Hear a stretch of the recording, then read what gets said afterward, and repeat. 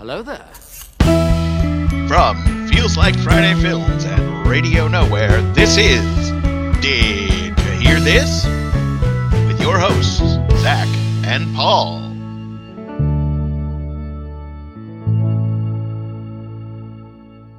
Welcome back, everybody, to Did You Hear This? I'm Zach, and with I'm me Paul. as always. Oh, we were so close. We were on that so one. I f***ed it up again. No, I tried to get fancy. I should have just ended with I'm Zach because we could have tossed it right over. You know, we should probably practice this more than once No. a week. No. So we've got it's almost like an expansion pack to a previous topic. So you might recall a few weeks ago, Paul and I discussing the Gavin Newsom California governor recall effort. And well, that might have been topic one. This is definitely topic 1A. And there's kind of two parts to it, Paul. Number one being his detractors got enough votes to hold a recall. I think in the case of Gray Davis, he just didn't take it seriously. And ultimately, that recall took place at the same time as the election. And if anything, I would say the Democrats have probably learned from that. Or, you know what, I maybe that's just a hope. It has. No, they don't learn. It has been almost 20 years. But I think Newsom is in a better position to defend against this than Gray Davis was, because Gray Davis was basically a Republican in Democrats' clothing. So even his own party didn't particularly care for him. And things weren't as divisive back then. You didn't feel like if I vote for the other party, I'm really voting for, Hitler or Stalin. Choose your preferred nomenclature for the opposing side. So one of the people who's announced they're running, and in California, you need like 4 signatures and a pulse to get on a re-election ballot, is Caitlyn Jenner. And she'll be running under a Republican ticket, of course.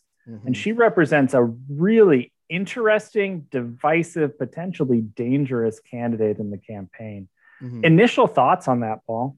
So I think there are 2 tracks that we could take here as we talk about this, and they're both well-worn tracks for you and me. One is from our heroin addictions. Oh,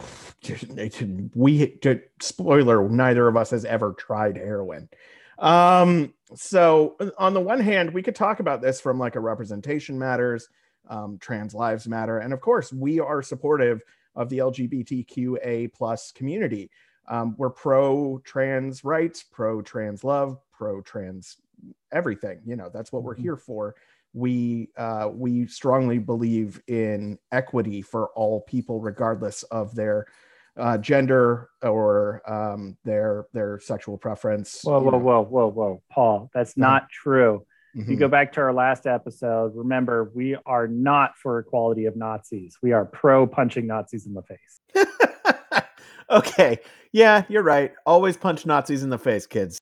Okay. But I think the more interesting angle on this is the question of the problem of visibility on a ticket like this.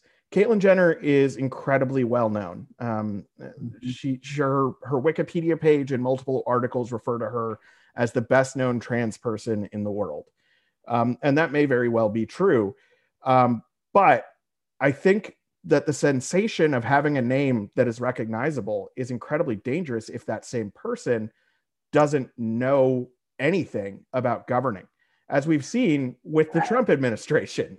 Well, I was going to say, even go back to the last recall of the California governor, you had name recognition in Arnold Schwarzenegger, who, zero experience. And that's exactly what happened. People get excited about the recall, so they'll vote for recall just because it's fun and different. They don't think about the consequences. Right. And then who are you going to choose to replace them? Well, you're going to look at whoever you can recognize by name. I know this name. Oh, let's get the governor.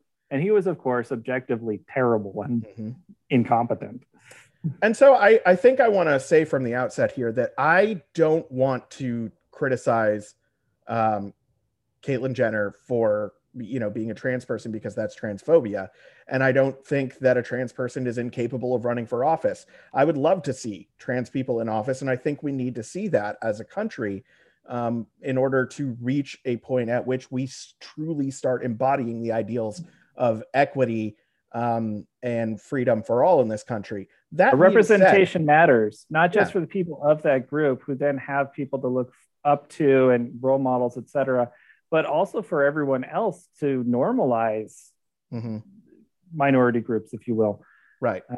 I do want to hit one last thing. Well, let me just finish my statement real quick before over to you. That being said, Paul, and the Panama Canal Treaty. We have to, as responsible voters in this country, we have to look at a person and not see their gender identity, but their politics.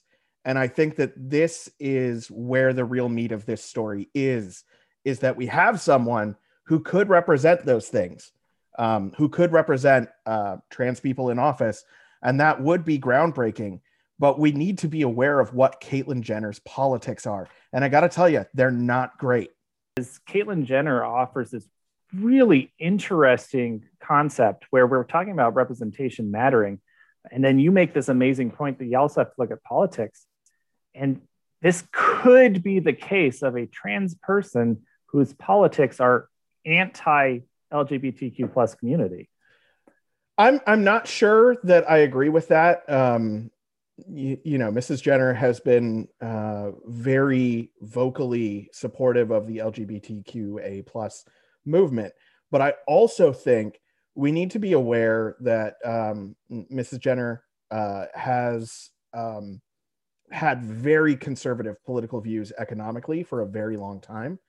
And while she did admit that voting for Donald Trump was a mistake, we also need to be aware that the life that she has lived has not been one that has been similar to other people in the LGBTQA plus community. And while she does represent positive change for the community, I think it's also really telling that as someone who comes from wealth and privilege, she probably doesn't really have a good grip on what the community needs. Now, obviously, as white cisgender men, this might be a step too far in terms of where we would be willing to go to discuss. But I gotta think that if people are partly a product of their upbringing and their surroundings, hers is not going to ring true for a lot of the people who need help from the government.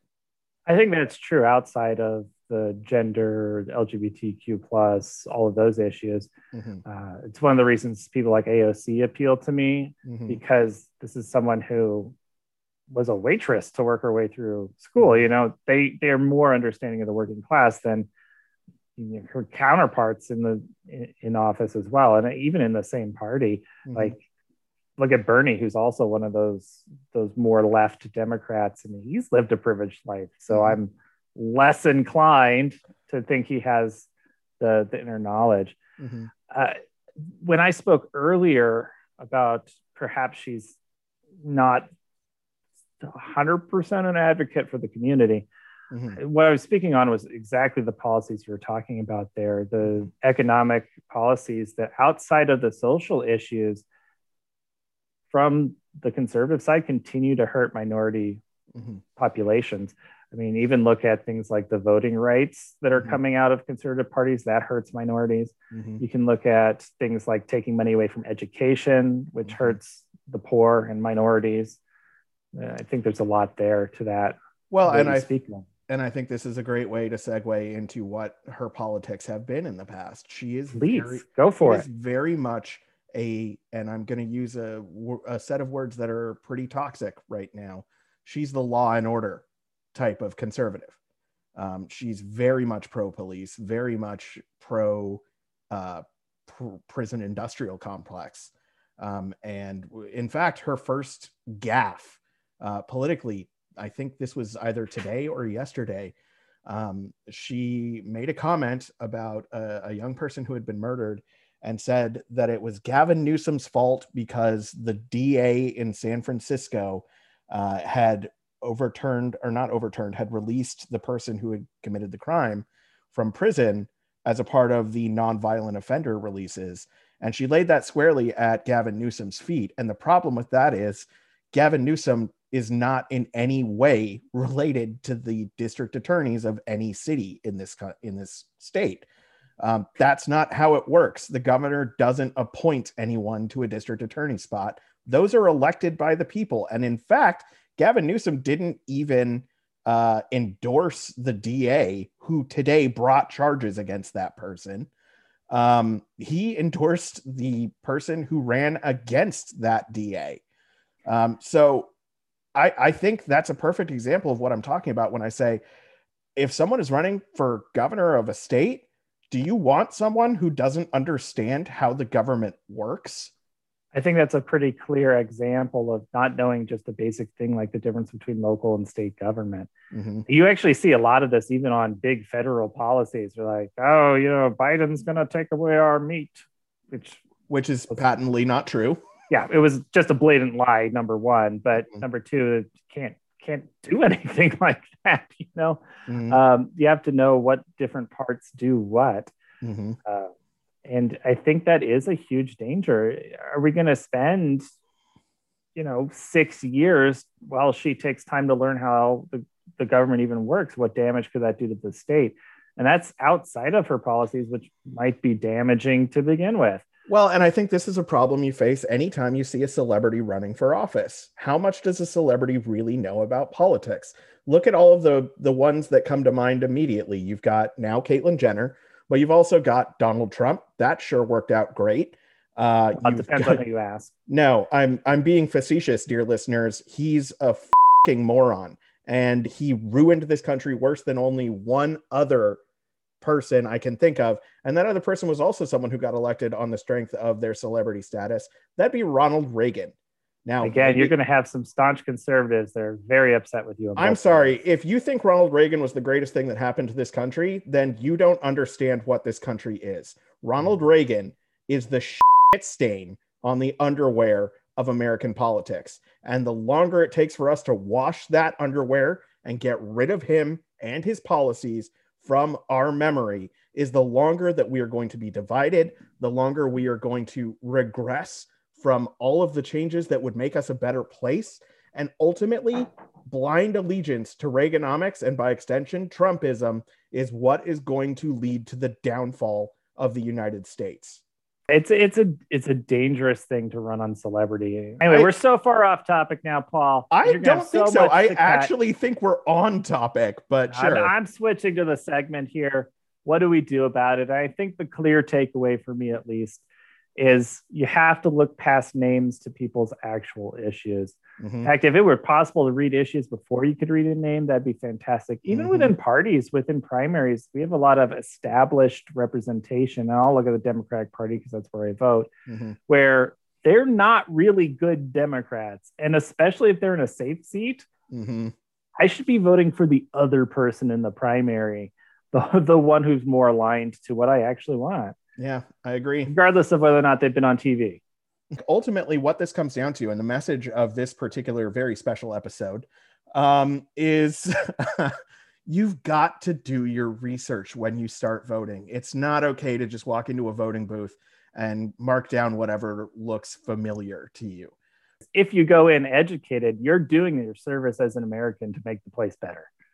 With every election, you need to be asking yourself the question, is this person going to make life better in whatever type of position they're running for? And I think ultimately that's what needs to be our priority, not, oh, this guy's famous, he's rich, he can run the country. Like, no, or, oh, this woman is famous, let's make her in charge because she's famous. No. What does she know? What does she think about how things should be run? And then ask yourself if you really think that's a good idea. And try to find their actual platform. Yep. Which can be hard nowadays, honestly. Yeah, all right, really Paul, is. bring us up. What do you got? All right. So I have a story that is literally hot off the presses today. We're going international. Hot potato. Hot potato. It's time for a 2-minute warning. So today, in a story that could, it just begs to be told from Germany. It begs to be told from Germany, or it's a story from Germany that begs to be told? It is a story from Germany. Because I don't have the money to fly to Germany to tell it. I mean, yes, if you're in Germany and listening to this, can you please send us some money so we can come visit? So this morning, a jogger, or not this morning, Monday, excuse me, a jogger in the city of Passau, which is near Germany's border with Austria and the Czech Republic, was jogging along in a Bavarian forest, as one does, and came across a suspicious bag. So they called the police, and the police came in. And the issue was that when they were going to look into this bag, there was an object that looked like a grenade. And so this was a very serious issue. They immediately evacuated the area. They called in a bomb squad, and the bomb squad came in and really, like, they took all the precautions. They opened the bag. They looked at the thing. And it turned out it was not a grenade. Zach, before I tell you, do you want to hazard a guess as to what it was? It was a wooden dock. I mean, no. An escaped wallaby. Not quite. It was a grenade-shaped sex toy that was full of condoms. Which brings a number of questions up, Germany, for those of you. Number one, where can we find these in the United States? Number two, why? Number three, how often are people just losing sex toys in forests in Germany? Is this a common occurrence? I have so many questions. So if you happen to be a listener who stumbled upon us in Germany and has suffered through our discussion of California politics, we'd love to hear from you if you know anything about any of this. So give us an email at didyouhearthispod@gmail.com. And Zach, for all of you out there, send us money, fly Lufthansa. This has been Did You Hear This? That over there is Paul. And that over there is Zach. And, good discussion this week, man. Yeah. Did You Hear This is a Radio Nowhere production, co-produced by Feels Like Friday Films. From all of us here, have a better tomorrow.